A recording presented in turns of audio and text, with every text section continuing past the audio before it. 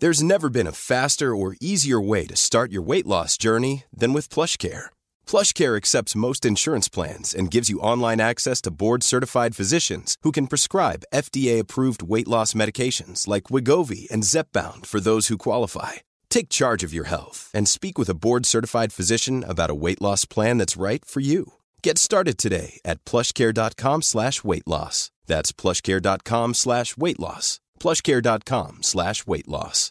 Imagine the softest sheets you've ever felt. Now imagine them getting even softer over time. That's what you'll feel with Boll & Branch's organic cotton sheets. In a recent customer survey, 96% replied that Boll & Branch sheets get softer with every wash. Start getting your best night's sleep in these sheets that get softer and softer for years to come. Try their sheets with a 30-night guarantee. Plus, get 15% off your first order at BollandBranch.com. Code BUTTERY. Exclusions apply. See site for details. Planning for your next trip? Elevate your travel style with Quince. Quince has all the jet-setting essentials you'll want for your next getaway, like European linen, premium luggage options, buttery soft Italian leather bags, and so much more. And is all priced at 50 to 80% less than similar brands. Plus, Quince only works with factories that use safe and ethical manufacturing practices. Pack your bags with high-quality essentials you'll be wearing for vacations to come with Quince. Go to quince.com/pack for free shipping and 365-day returns.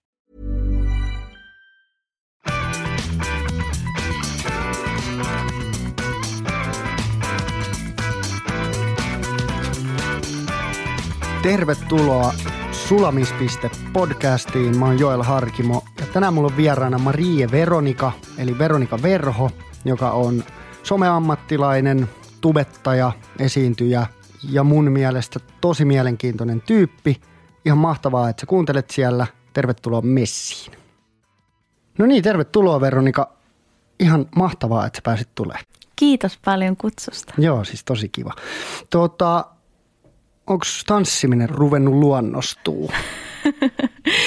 Pikkuhiljaa. Mulla ei kauheasti ole tanssitaustaa. Tai, no okei, 5 vuotta mä oon harrastanut tanssia, mutta ne oli tosi erilaisia verrattuna niin kuin vakiotansseihin tai lattareihin. Et se oli enemmän semmoista hip-hoppia ja striittiä ja breikkiä, mitä mä oon joskus nuorempaan harrastanut. Mutta kyllä niin kuin pikkuhiljaa mä oon oppinut valssaamaan ja se on muuta. No joo, mutta varmasti siitä nyt jotain hyötyä on, että sä oot niinku tanssinut hip-hoppia. Sulla on varmaan jonkin sortin rytmitaju siellä taustalla. Et mä itse niinku mietin, että jos mä joutuisin tohon hommaan, niin siitä tulisi aika katastrofia. Se on aina hauska läppä. Mun mutsi oli ensimmäisen kauden ensimmäinen tippuja Tanssii tähtien kanssa koskaan. Oikeesti? Joo, niin mä aina kettuilen silleen, että jos mä lähden, niin mun pitää päästä niin kuin jaksoon 2 tyyliin. Että se on mun tavoite, sit kaikki muu on voitettu. Siis nimenomaan me puhuttiin mun parin Jani Rasimuksen kanssa siitä, että okei, että siitä on jonkin verran hyötyä, että mä osaan laskea 8. Että se on niin, että jos mä en sitä siellä koulun ekaluokilla oppinut, niin viimeistään siinä tanssissa, niin se on ainakin ollut. Ja kyllä mä niinku huomaan, että mä saan tosi hyvin musiikista sen rytmin, että se on ehkä semmoinen, mikä on harjaantunut siinä nuorempana.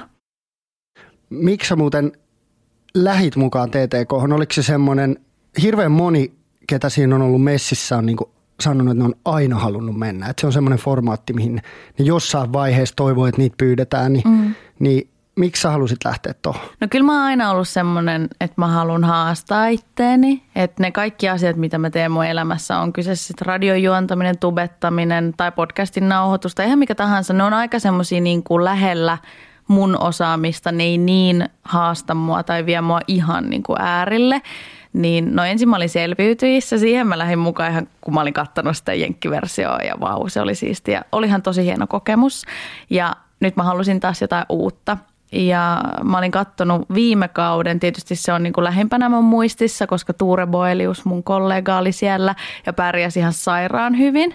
Niin sitten jotenkin, kun mä näin sen, miten se oppija kehitti siinä matkan aikana, niin mä olin sille, että toi on se, missä mä haluan myös haastaa itteni. Ja eikä mulla ole mitään, niin kuin periaatteessa mä en osaa tollaisia tansseja, niin ehdottomasti halusin siihen mukaan. No mä voin kuvitella, että sua on pyydetty aika moneen eri telkkarijuttuun mukaan, eikö niin? Ja sä et ole hirveän monessa kuitenkaan ollut, niin sua ei, onko se niin, että teet sä tosi harkiten niin kuin julkista duunia, että mihin sä meet messiin, mitä sä teet, mitä sä sanot, vai onko se enemmän semmoista, niin kuin, että sut on helpompi saada heittäytymään ja mukaan. Et miten sä näet? Mä itse koen, mä oon ollut tosi niin kuin varovainen sen kanssa, että mitä mä uskallan antaa ulospäin. Niin onko se niin kuin enemmän just sitä varovaisuutta vai onko siinä joku muu juttu taustalla, että sä oot enemmän kieltäytynyt? Kyllä mä oon kieltäytynyt, mutta musta tuntuu, että mä oon vasta lähiaikoin oppinut tekee sitä. Että huomaa, että okei, että mä en ole superihminen ja mun vuorokaudessa ei ole enemmän tunteja kuin muilla ihmisillä. Että okei, että sinne ei vaan mahdu, vaikka mä kuinka haluaisin ja yrittäisin. Ja olisi tosi ihanaa, että olla kaikissa projekteissa mukana ja vierailla kaikissa ohjelmissa. Niin mä muistan, että ensimmäisenä mä ajattelin, että okei, että jos mä nyt kieltäydyn tästä, niin mun ura lähtee alta. Että se saattaa olla se yksi chanssi, mikä yhtäkkiä nostaa mut sinne jonnekin korkealle ja saa ne mun unelmat toteutuksi. Niin jossain vaiheessa mä suostuin niin kuin ihan kaikkeen. Mä huomasin, että en mä pystynyt sitä antaa itsestäni kyllä ihan kauheasti, kun oli niin paljon kaikkea. Mutta kyllä mä niin kuin pyrin, että aina jos joku semmoinen tuotantotiimi saa myytyä mulle ihan sairaan hyvin sen konseptin ja idean ja syyn, miksi mun pitäisi tulla siihen ja miksi ne on valinnut just mut siihen, niin kyllä mä sitä aina heittäydyn siihen mukaan. Mä oon huomannut tosi monta kertaa, että itse on tullut semmoinen niin kuin fiilis, että okei, toi voisi olla kiva juttu lähteä. Ja sitten kun on nähnyt, minkälainen tuote siitä tuli tai minkälainen ohjelma siitä tuli tai mitkä kaikki siinä oli mukana, ei nyt dissatakseni ketään, mutta on tullut semmoinen fiilis, että vitsi hyvä, että mä en lähtenyt. Et mä oon taas ehkä oppinut, tiedätkö, kantapään kautta silleen, että on ollut tosi lähellä lähteä messiin. Sitten se on kaatunut vaikka aikatauluihin ja sitten jäljemme on huomannut, että okei, että ihan ok, tai siis silleen, että ei ole jäänyt niin kuin harmittamaan. Niin ja mä oon huomannut myös sen, että okei, Suomessa on ihan sairaan vähän julkkiksia ja toi on muutenkin sana, joka vähän silleen särähtää mun korvaan. Se mulla on ihan sama, se särähtää tosi pahasti. Mä aina silleen, okei, mikä sen määrittelee, onko mä julkinen ihminen? No kai mä sit oon ja sitten, no toi on termi, mitkä jotkut ihmiset meistä käyttää. Kyllä. Niin ihmisille tosi helposti, jos sä oot monta kertaa putkeen jossain tuotannoissa mukana, niin tulee se, että toi on aina kaikkialla. Toi on aina kaikkialla ja sitten se hyöty ei enää tuu oikeastaan, jos sit voi jotain hyötyä saada. Tai niin kuin en mäkään mennyt mihinkään ohjelmaan tai ole missään ohjelmassa sen takia, että mä hyötyisin siitä, vaan se on enemmän se kokemus, koska sit mä joutuisin tekemään ihan helvetisti töitä sen eteen oikeasti, että mä niin kuin hyödyn tästä asiasta. Nyt mä saan ruutuaikaa, vaan enemmänkin ne kokemukset. Mutta mä huomasin heti, että kun mä menin Tanssitähtien kanssa, niin mä saatoin lukea jostain yhden kommentin, että toi on aina kaikkialla. Sitten mä olin silleen, että mitä hittoa, en mä edes ole ollut pitkään aikaa missään. Toi on varmaan semmoinen aika peruskommentti. Niin. Tiedätkö, että sä meet eka selviytyihin ja sitten EKK, niin sitten jengi on silleen, että toi on aina joka paikassa. Niin, nimenomaan, vaikka siinä on ollut pitkä aika välissä. Just näin, ja vaikka se on niin kuin 2 ohjelmaa. Mutta sä sanoit, että sä huomasit, että ei riittänyt tunnit vuorokaudessa, niin teet sä paljon duunia? Kyllä mä koen tekeväni aika paljon duunia ja sit mä en itse haluaisi ajatella sitä silleen, mutta sit jos mä oon puhunut jonkun mun ystävän kanssa jostain mun työpäivästä, niin sit ne saattaa todeta silleen, että mä en oikein ymmärrä, miten sä niinku jaksat, pystyt ja kykenet tohon noin. Vaikka toisaalta, koska mä teen semmoista työtä, mistä mä nautin, vaikka se on tosi kliseisesti nykypäivänä sanottu. Totta kai mullekin on huonoja päiviä, niin kuin duunissa ei jaksaisi mennä sinne ja näin. Mutta kyllä varsinkin nyt kun mä oon radiossa, mulla on semmoinen työ, mihin mun pitää mennä johonkin aikaan ja suorittaa joku toiminta. Et se ei ole pelkästään semmoista vapaata työtä toisin kuin tubettaminen. Että sä voit ihan koska tahansa tehdä ja ihan koska tahansa mennä sinne studiolle, tehdä videon. Sitten kun sä saat sen inspiraation.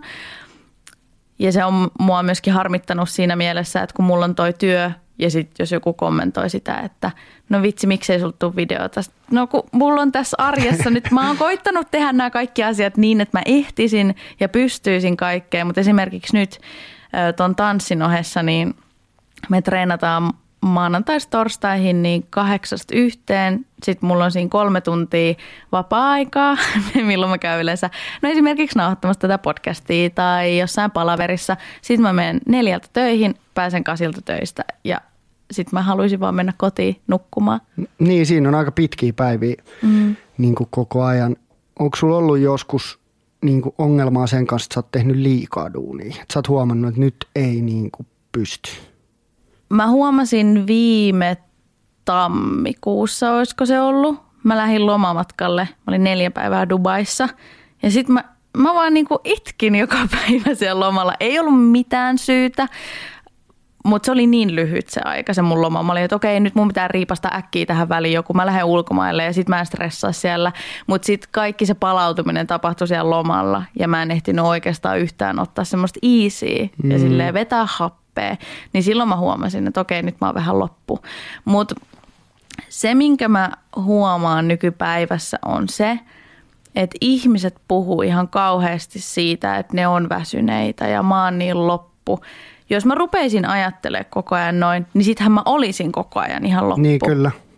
Et se on se, minkä mä oon huomannut silleen somessa. Musta tuntuu, että joka ikinen Instastory, minkä mä avaan, niin siellä on joku silleen, olipas jotenkin raskapäivää ja voi. Ja sitten voivotellaan sitä kauheasti, että kun oli nyt niin paljon kaikkea silleen, että varsinkin tässä somemaailmassa, niin on paljon asioita, mistä me pystytään kieltäytyä ja me ollaan mun mielestä etuoikeutettuja tässä työssä, mitä me tehdään, niin saa valittaa, mutta ei tarvitse voivotella koko ajan ja mennä siihen voivottelun maailmaan, koska sittenhän sä uuvutkin, kun sä oot koko ajan semmoisessa fiiliksessä, että onpa tää raskasta. Niin, siis jos sä koko ajan mietit, että kaikki on perseestä, niin sitten kaikki on perseestä. Niin, juuri sieltä näin. on niinku vaikea löytää niitä ja mäkin oon huomannut sen, että jengi ei ole hirveän usein niin kiitollisia asioista, mitä niiden pitäisi olla. Et just kun sanot, että me ollaan, tai te tubettajat olette tosi etuoikeutettuja, niin niinhän se on. On tosi paljon mistä olla kiitollinen. Ihan niin kuin mun mielestä on myös niin siistiä istua täällä ja tietysti tehdä podcastia. Just näin. Ja sitä voi kutsua edes, no ei se nyt ole lähellekään mun koko työ eikä edes osa-aikatyö, vai enemmän tämmöistä yksittäistä, mutta siis sitä, että kuinka makeita hommia saa tehdä. Just näin. Ja sitten mä muistan, mä oon käyttänyt tosi usein tätä, että jokaisen ihmisen pitäisi tehdä sellaista työtä, että sä nautit joka päivä mennä sinne töihin.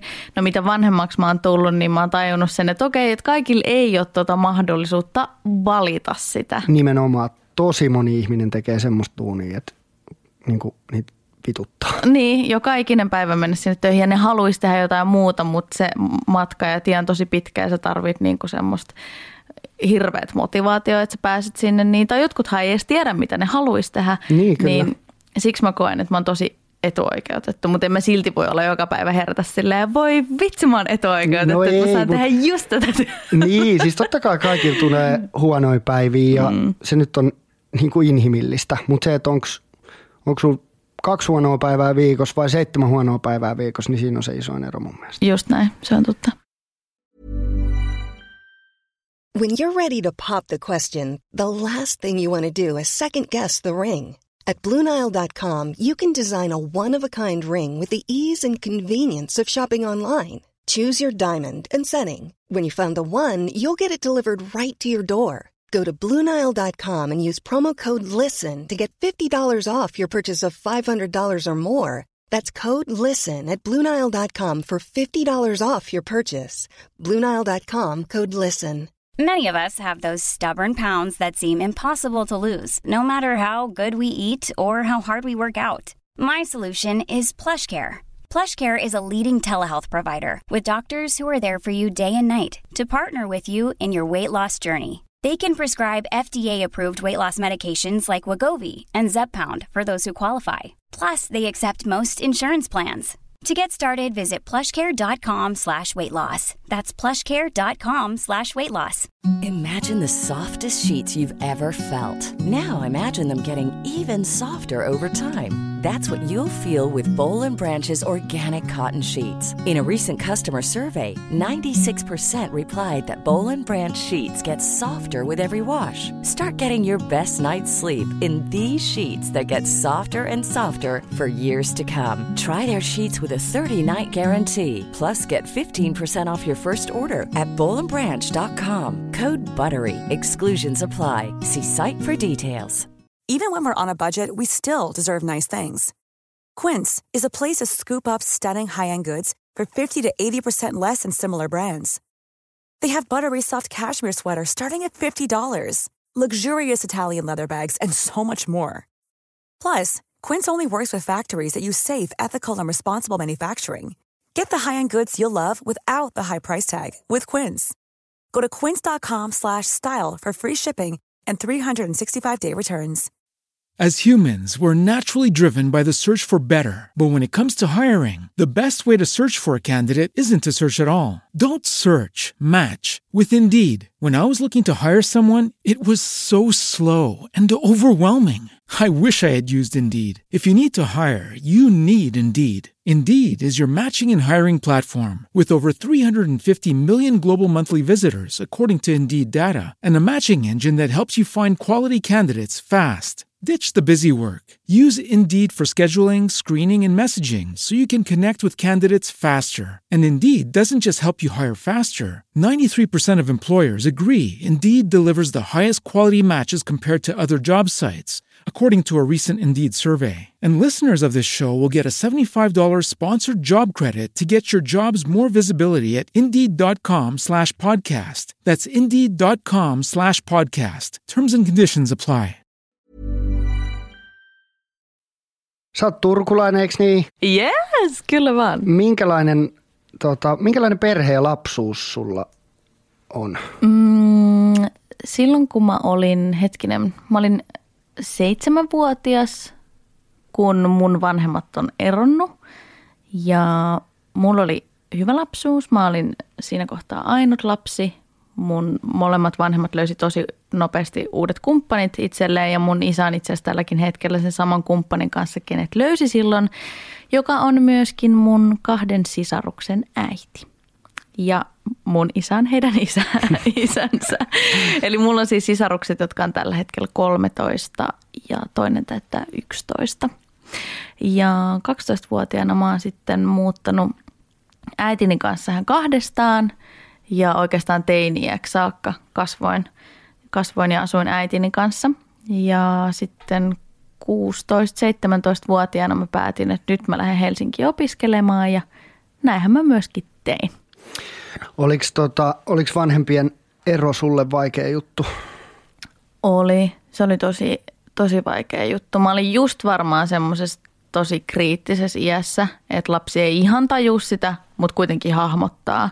Mun vanhemmat koitti tietysti parhaansa mukaan selittää sitä mulle, että nyt tapahtuu näin, että äiti ja isä lähtee erilleen ja tämä ei ole sun syy. Ja silloin me käytiin perheterapiassa ja mä kävin terapiassa niin kuin erikseen, mutta silti mulla oli semmoinen pieni lapsen mieli, joka niin kuin syytti mua siitä erosta. Ja mä muistan edelleen semmoiset ajatukset, mitä mulla oli silloin, että olikohan se, että mä en syönyt mun ruokaa loppuun ja sitten niillä tuli riita siitä. Ja ihan semmoisia pienen lapsen ajatuksia. No sitten mä muistan sellaisen, että mun opettaja on soittanut mun äidille, että Veronikalla on, että se on nyt jotenkin tosi erikoinen, että se on vaan yksin koulun pihalla, se ei koskaan leiki kenenkään kanssa. Ja sitten jossain vaiheessa se rupesi kääntyä niin, että mun äiti luuli, että mulla on ADHD, mutta sitten todettiin, että mulla oli kilpirauhasen liikatoiminta, joka oli sitten vähän niin kuin mennyt jo liian pitkälle, että mun olisi pitänyt saada ne lääkkeet vähän aikaisemmin, mutta se oli selkeästi se mun vanhempien ero laukas se mussa silloin. Mutta oli se kyllä, se on ollut iso paikka ja sitä on käsitelty niin kuin tosi paljon. Mä rupesin 5,5 vuotta sitten käymään terapiassa, nyt niin kuin aikuisiällä. Niin on huomannut, että on joutunut kaivaamaan ne kaikki uudestaan, ne haavat esille. Ja no niin, nyt pikkuhiljaa ruvetaan käymään, että mitä on käynyt ja mitä on tapahtunut ja miten se on vaikuttanut niin kuin mun nykyiseen elämään, ihmissuhteisiin, työelämään ja kaikkeen tollaiseen. Mutta oliko sinulla missään vaiheessa semmoinen niin kuin olo, että sä suutuit jommalle kummalle vanhemmalle tai että niin kuin, miten sä suhtauduit sitten näihin uusiin tyyppeihin, ketä sun vanhemmille tuli? Mun faija ja mutsi erosi, kun mä olin 13 ja no varhaisteiniässä, niin silloin ehkä silleen tajus enemmän siitä, mutta ei se mikään helppo paikka ollut. Ja sitten kun vanhemmat rupeaa seurustelemaan uusien ihmisten kanssa, niin sekään ei ole ihan helppoa silloin aluksi. Ei missään nimessä. Mä muistan itse asiassa sit, kun mä oon ollut jo yläasteella ja mun ystävien vanhemmat eros. Ja se oli niille jotenkin tosi helppo, että noin sen piti tapahtua. Niin mun oli tosi vaikea ymmärtää sitä silleen, että eikö te ole yhtään niin kuin paskana tästä asiasta? Eikö te niin kuin ymmärräkö te, että ne ei enää niin kuin ole yhdessä? Mutta sitten kun ne oli jo vanhempia, niin ne ymmärsi sen. Mutta nimenomaan silleen siitä iästä, kun tajuu sen, että vanhemmat on yhdessä sit sinne niin kuin teini-ikään saakka, niin musta tuntuu, että se on aika iso haitari ja se on varmasti vaikeaa silloin. Mun oli tosi vaikea ottaa ensimmäisenä tietysti niin kuin juuri nämä uudet puolisot. Ja mun äidillä on ollutkin 3 eri miestä siinä ja nykyään hän on sen 3. miehen kanssa on ollut jo monta vuotta. Ja mä pidän häntä mun niin kuin isäpuolena. Mutta silloin alkuun oli tosi vaikea. Mä muistan semmoisia, tai jännä miten niin kuin muistaa lapsuudesta semmoisia pieniä juttuja. Mutta mun ei tarvinnut käyttää niin kuin pyöräilykypärää silloin, kun mun vanhemmat oli yhdessä. Me asuttiin Turussa Landella semmoisessa paikassa kuin Maaria ja siellä oli tosi rauhallista ja näin. Sitten mun äitipuoli tuli ja sanoi yhtäkkiä, että eikö sun pitää laittaa toi kypärä päähän. Sitten mä olisin, että hei, mitä? Et sä sano mulle noin. Ja silleen, että sun piti rupea kuuntelemaan jotain ihan uutta tyyppiä. Tietysti mä näin, että okei, että meidän faija rakastaa tota ja toi rakastaa mun faijaa. Että toihan on tosi hieno juttu, mutta se, että sä otat sen sinne perheeseen.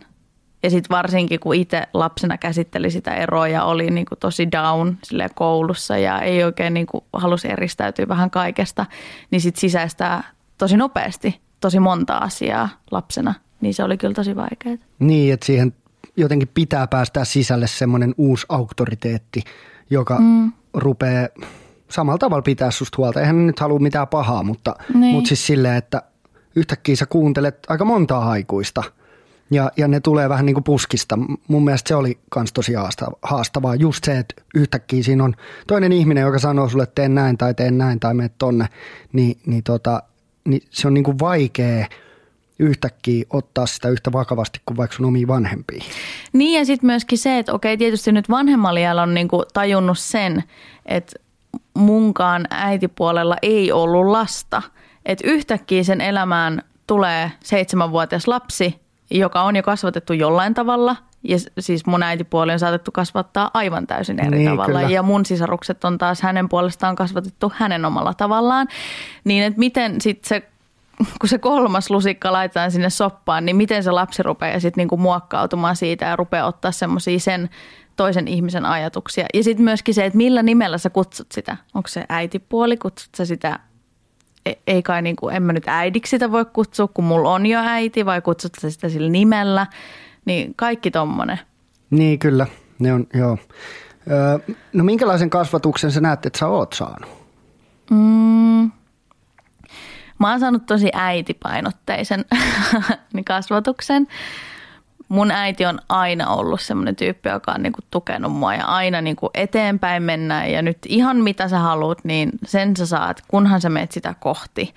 Kun puhutaan urasta ja haaveista ja tällaisesta. Mä en ole ollut mikään hemmoteltu lapsi, vaikka tosi usein sanotaan sitä, että no okei, että sä oot ainut lapsi, eli sä oot syntynyt kultalusikka hanurissa. Näin ei kuitenkaan käynyt, vaan meillä oli me tultiin toimeen.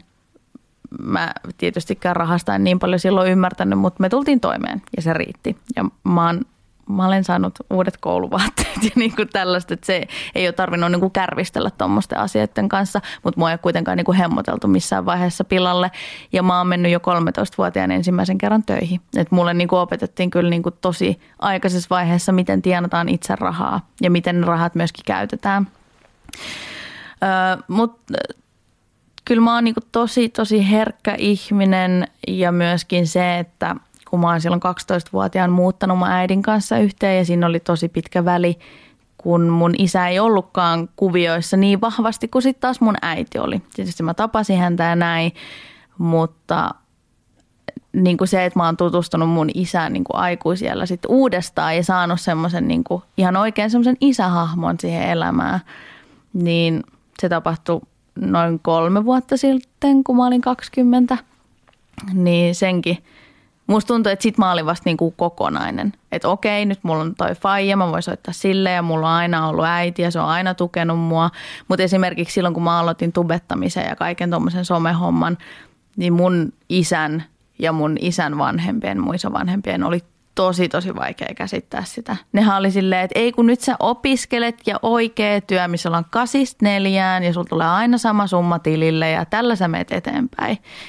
niin se, että ne ei välttämättä osannut uskoa myöskään muhun ja niin kuin työntää mua eteenpäin, koska ne oli tosi epävarmoja siitä mun ammattivalinnasta myöskin. No miten sä oot nyt 23, niin sä oot varmaan aloittanut tubettamisen, oot sä ollut 16, 17? Joo, mä olin 16-vuotias silloin. Miksi sä aloitit, niin kuin, tai mikä sut sai aloittaa sen homman?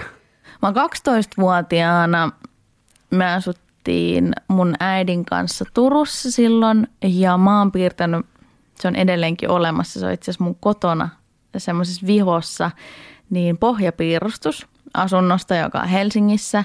Ja sitten mä oon kirjoittanut siihen, mitä mä haluaisin tehdä työkseni. Ja silloin mä halusin olla radiojuontaja. Mä kuuntelin aina Energyn aamua. Siellä oli aamupojat. Ja mä ajattelin, että vitsi, toi olisi mun unelma. Ja sitten 16-vuotiaan mä halusin jonkun media-alaan liittyvän harrastuksen. Ja sitten mä luin tosi paljon blogeja. Ne oli tosi iso juttu jo silloin. Tietysti niin kuin nykypäivänä myöskin.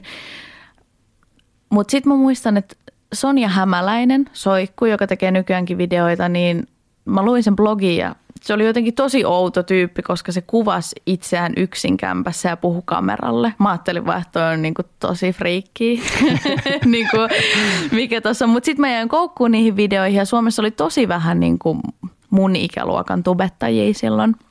Oli Eet Speaks, joka tekee myöskin. Eeto tekee nykyäänkin edelleen videoita. Ja ei oikeasti pysty niinku yhden käden sormin laskemaan, kuinka monta niitä oli. Ja koska se yhteisö oli niin pieni, niin myöskin se, että mä laitoin Sonjalle ja Eetulle viestiin, niin ne vastas mulle. Se mahdollisuus oli niinku todella suuri, koska se ei ollut semmoista fanittamista tai mitään sellaista, vaan mä olin tosi innoissani ja mä olin silleen, että vitsi, mäkin haluaisin tehdä videoita, että miten mun kannattaisi lähteä aloittaa ja näin. Niin sitten se tuli tosi luonnostaan sit sieltä, kun Sonja ja Eetu jossain vaiheessa vastasi mulle ja suositteli silleen, että no aloita vaikka tälleen ja näin. Ja sitten mulla oli ihan kämänen. Mä olin sanonut, no okei, niin nykypäivänä se on kämänen, mutta silloin se oli hieno Canonin semmoinen kunnon videokamera. Niin silloin mä sitten kuvasin mun ensimmäisen videon. Mulla ei ollut mitään editointiohjelmia. Mulla oli aivan siis niin huono läppärikuva olla ja pois. Siis mä muistan, että mulla kesti ehkä joku 3 tuntia ladata yksi semmoinen 6 minuutin video YouTubeen ja silloin mä sitä aloitin. Mutta teit sä kuitenkin niihin jotain edittiä? Ihan en koskaan. Sä vedit ne vaan. Joo, niissä vanhoissa videoissa näkyy, kun mä painan sitä rekkiä ja kun mä painan sen pois. Mä oon silleen, moi, kiitos kun katsoit videoa ja sitten mä painan sen pois siitä. Niin ne oli kyllä tosi semmoista raakamatskua. Enkä mä ajatellut, että niiden pitäisikään olla parempi, koska nykyään pitää olla kauhean high class ja niin kuin panostaa siihen edittiin ja kaikkeen tollaiseen. Että joku heti kiinnittää huomioon, jos on editoitu vähän huonosti, mikä siinä maailmassa vuonna 2012 oli ihan silleen, että jos joku olisikin editoinut tälleen kuin nykyään, niin jengi olisi vaan ollut ihmeissä. Niin, mutta se on jotenkin tosi aitoa kanssa sitten, kun sä teet sen ilman edittiä. Se on se matsku, mikä siinä on. Siihen varmaan tulee niin kuin ajatusvirheitä tai tapauksia tai mitä vaan sinne materiaaliin, niin se tuntuu, että se on niin kuin varmasti aika sitten aitoa matskua. Joo. Mun on pakko sanoa tuosta vielä, nykyään tuntuu, mehän kirjoitetaan esimerkiksi tosi vähän käsiin. Siis sehän on oikeasti jopa vaikeaa, jos mun pitäisi niin kuin joku A4 kirjoittaa joku kirje tai puhtaaksi joku teksti, niin se on ihan silleen, että miten tämä nyt edes, miten tämä kynä niin kuin toimii tässä kädessä. Niin se on vähän sama tuossa tubettamisessa. Silloin osattiin tosi hyvin puhua kameralle vaan suoraa putkea, mutta nykyään, koska sulla on annettu se mahdollisuus leikata ja muokata ja kaikkea, niin otetaan uudestaan ja semmoinen niin kuin tälleen podcasteissa, niin tämä suoraan puhuminen yksin kameralle on mun mielestä huomattavasti haastavampaa, mitä se oli sinä päivänä, kun ei ollut mitään mahdollisuutta lähteä leikkelemään sitä videota. Niin, kyllä. Joo, mä ymmärrän ton tosi hyvin. Koska sä huomasit sitten, että siitä on niinku tulos sulle ammatti? Tai koska sä uskalsit haaveilla siitä, koska sanoit aikaisemmin, että sä halusit jonkun media-alan harrastuksen ja sä rupesit tubettaa. Niin koska sä tajusit, että tää on nyt se juttu, mitä mä niinku pystyn ja haluun tehdä? Mä olin varmaan 17. Mä olin muuttanut silloin jo Helsinkiin. Mä asuin tuossa Hämeentiellä semmoisessa 14,5 neliöisessä kämpässä. Se oli mun ensiasunto, vuokrakämppä kylläkin.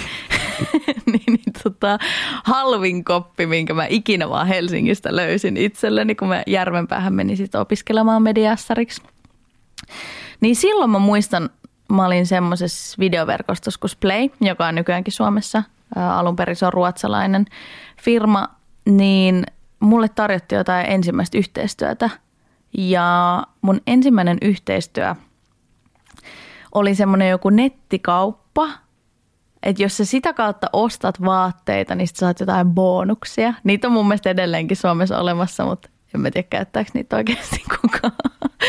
Mutta se oli mun ensimmäinen yhteistyö ja mä sain siitä 200 € lahjakortin johonkin nettikauppaan. Ja se oli siis maailman siistein juttu. Mä en vois ikinä osannut kuvitella, että mä voisin saada jollain videolla jotain 200 € lahjakorttia.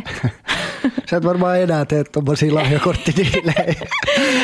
No aika harvoin mä lähden enää pitää olla joku tosi makea juttu. Joo, todellakin semmoinen, minkä puolesta hengittää, niin se pitää kyllä olla sellainen, että semmoisen lähtee.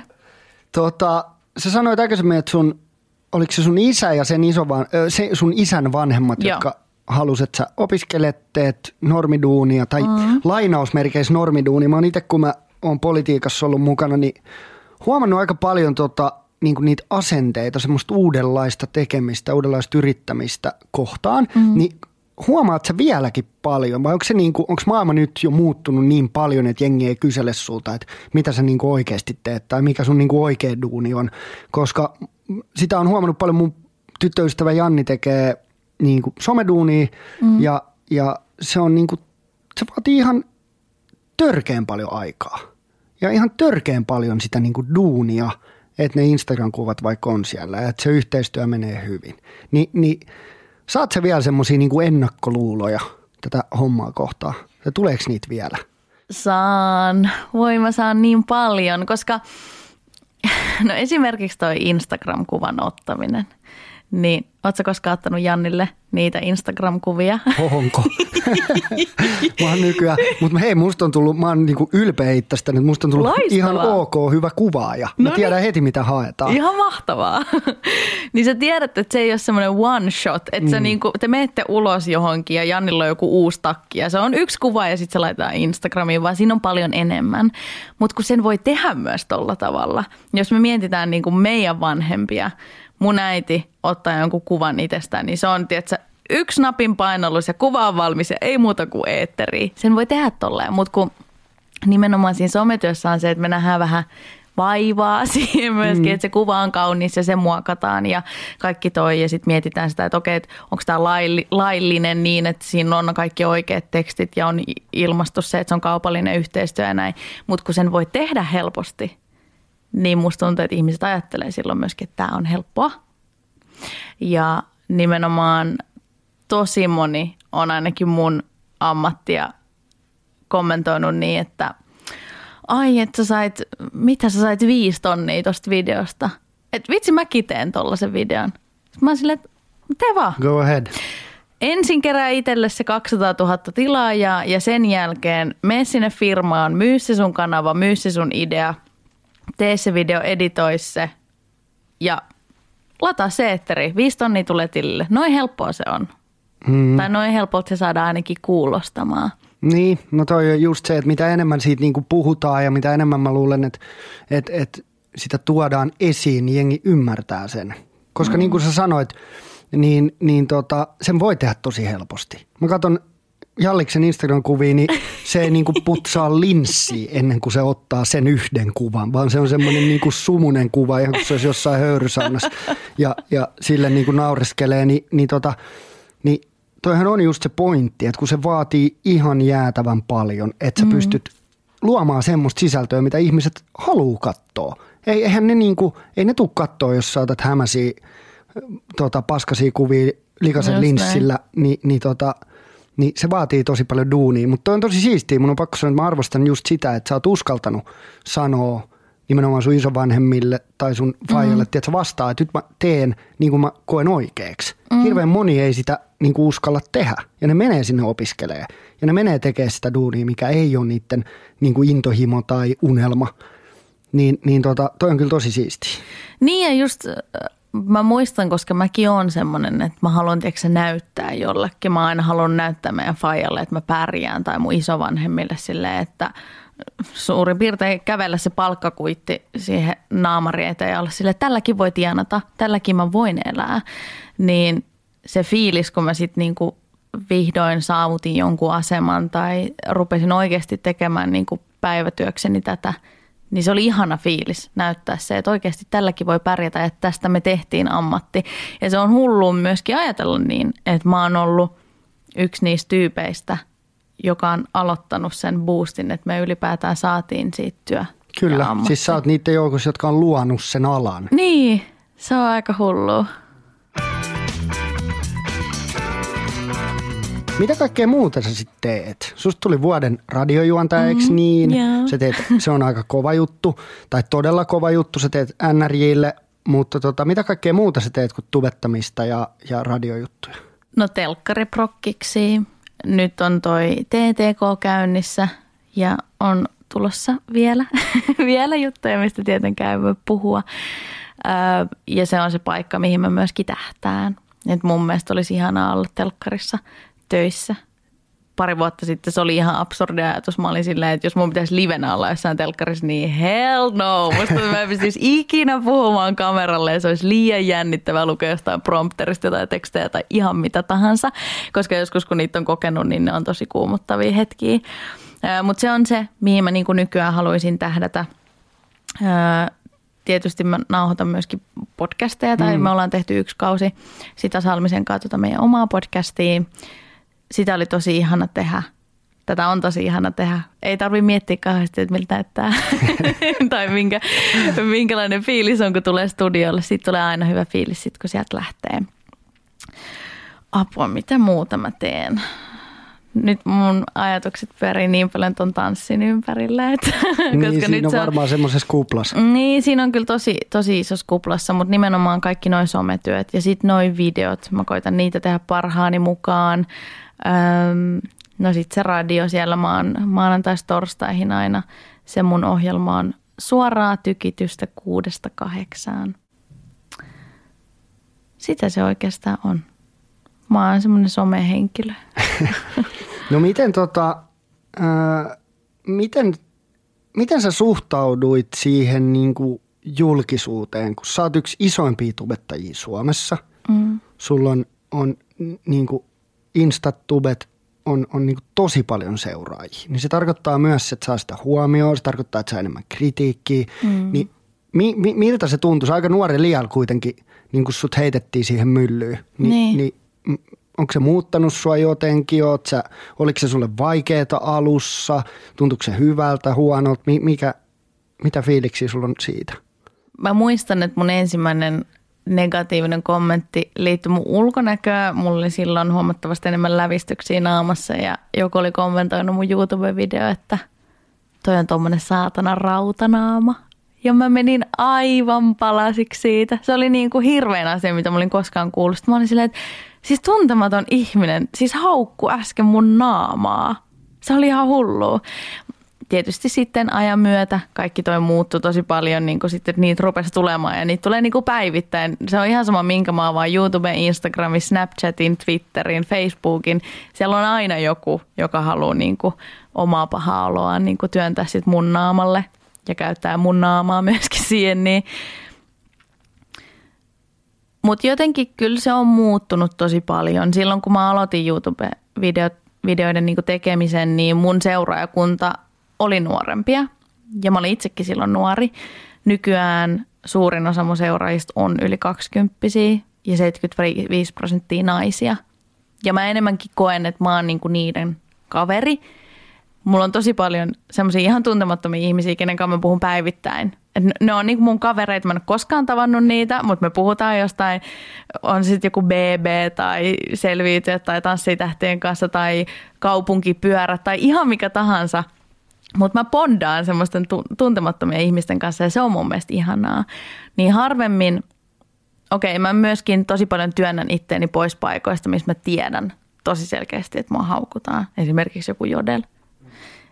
Niin mulla on semmoinen paha tapa, että joskus herkkänä hetkenä ja nimenomaan niinä hetkinä, kun ei pitäisi mennä lukea sitä, niin mä menen lukea sitä. Ja ainahan sattuu, kun sä menet sinne lukemaan. Ja vaikka siellä olisi 1000 kommenttia, missä kaikki kehuisi mua, niin kuin ne nostaisi mua ihan jonnekin, niin kuin, tiedätkö, tuonne Norsulluun torniin. Sillä, että vitsi, toi on maailman siistein tyyppi. Mutta sitten siellä on se yksi yksi negatiivinen, niin mä en muista siltä päivältä mitään muuta kuin sen negatiivisen kommentin. Sä oot puhunut tosi vaikeista asioista sun tubessa. Miten sä niin kuin uskallat tuoda tommosia asioita esille? Sä kerroit, että sä teit esimerkiksi, mä katsoin sen videon, missä sä kirjoitit kirjeen sun lapselle, mikä on niin kuin jopa meikäläiselle, me ei niin kuin tunneta toisiamme aikaisemmasta, niin jopa meikäläiselle oli silleen, että vitsi toi on niin kuin raffia ja diippiä. Niin miten sä oot pystynyt jakamaan noin paljon? Mä uskon, että nimenomaan siinä videossa, jos me puhutaan siitä, niin kun mä sain 20-vuotiaana tietää sen, että se mahdollisuus, että mä voisin saada biologisen lapsen on todella, todella pieni tai oikeastaan mahdoton, niin se syy, miksi mä jaoin sen, mä mietin siis jälkikäteen sitä, että miksiköhän mä tein tommosen videon, niin oli ehkä se, että mä oon tosi usein se esikuva ja mä oon se samaistumispinta ihmisille silleen, että ne samaistuu, että onko mulla hyvä päivä, ostaks mä jauhelihaa kaupasta, minkä värisiä kukkia maasta, ihan mitä tahansa. Niin siinä kohtaa se oli semmoinen mun herkkä hetki, milloin mä tarvitsin sitä, että mä voisin samaistua johonkin ihmiseen.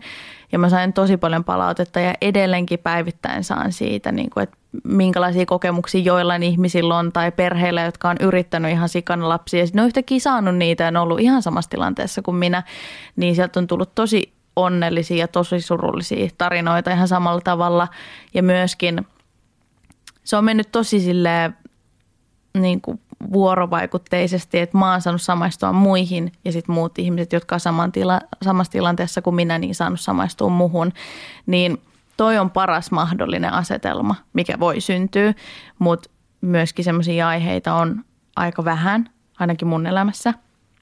Onneksi ei ole tommosia muita niin tommosia rankkoja juttuja, mutta se oli kyllä hienoa tehdä se video, enkä mä kadu sitä kyllä päivääkään.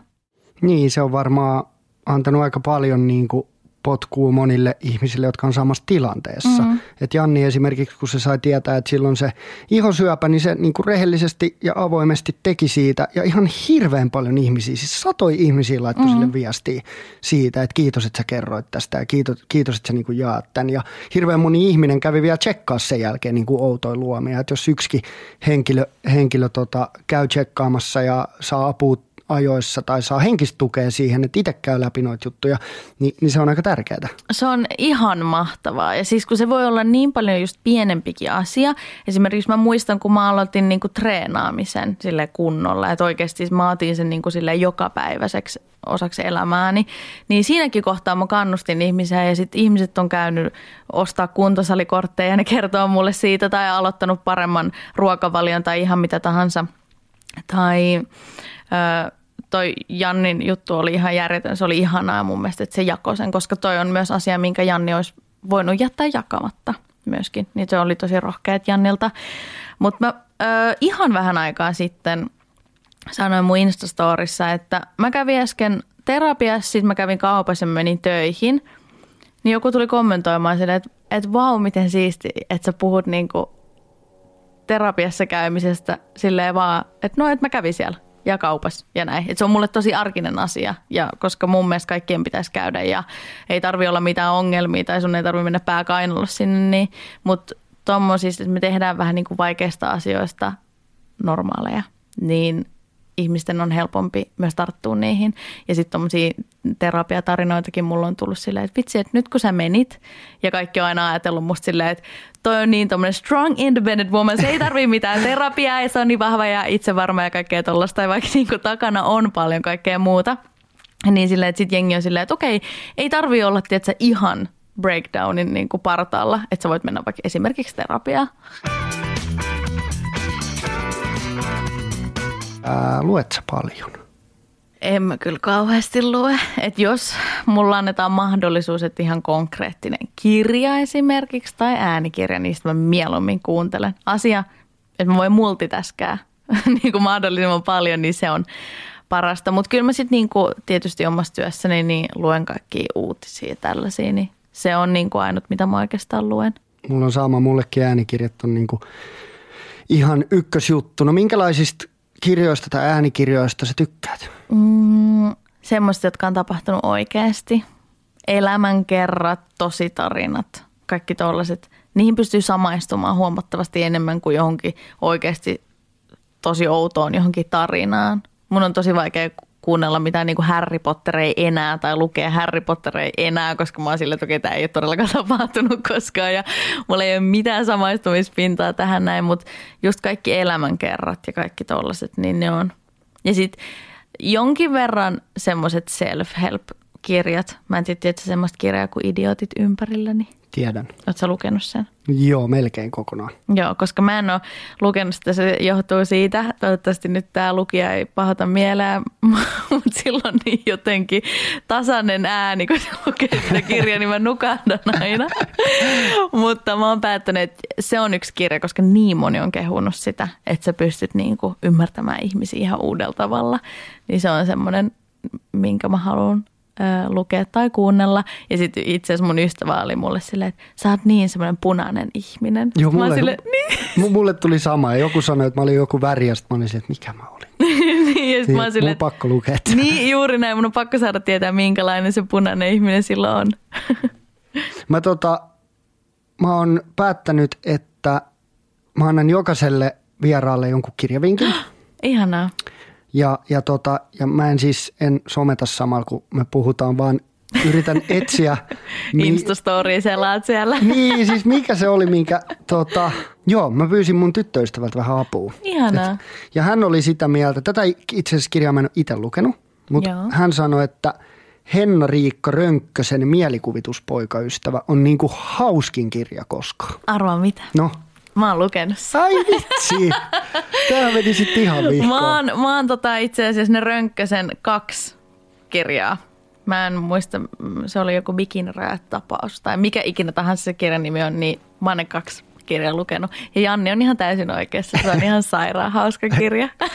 No mun pitää miettiä nyt joku uusi seuraava, niin mä laitan sulle tämän jälkeen joku uuden kirjavinkin, koska ei se näin voi mennä, että anna vaan vinkkejä kirjoista, mitä on luettu jo. Mä voin sanoa, että tätä ei tule tapahtua toistamiseen, koska ne kirjat, mitä mä oon oikeasti lukenut elämäni aikana, ne voi laskea 2 käden sormilla.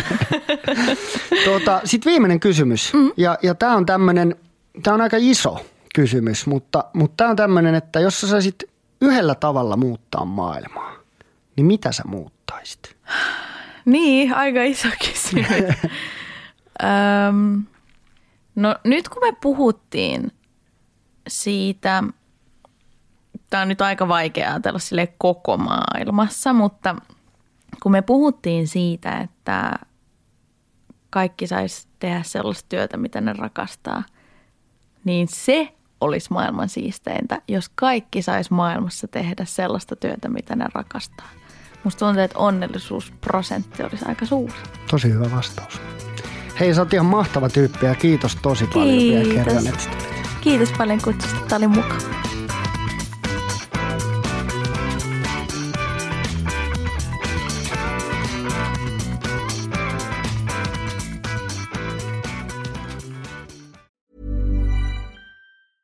Planning for your next trip? Elevate your travel style with Quince. Quince has all the jet-setting essentials you'll want for your next getaway, like European linen, premium luggage options, buttery soft Italian leather bags, and so much more. And is all priced at 50 to 80% less than similar brands. Plus, Quince only works with factories that use safe and ethical manufacturing practices. Pack your bags with high-quality essentials you'll be wearing for vacations to come with Quince. Go to quince.com/pack for free shipping and 365-day returns.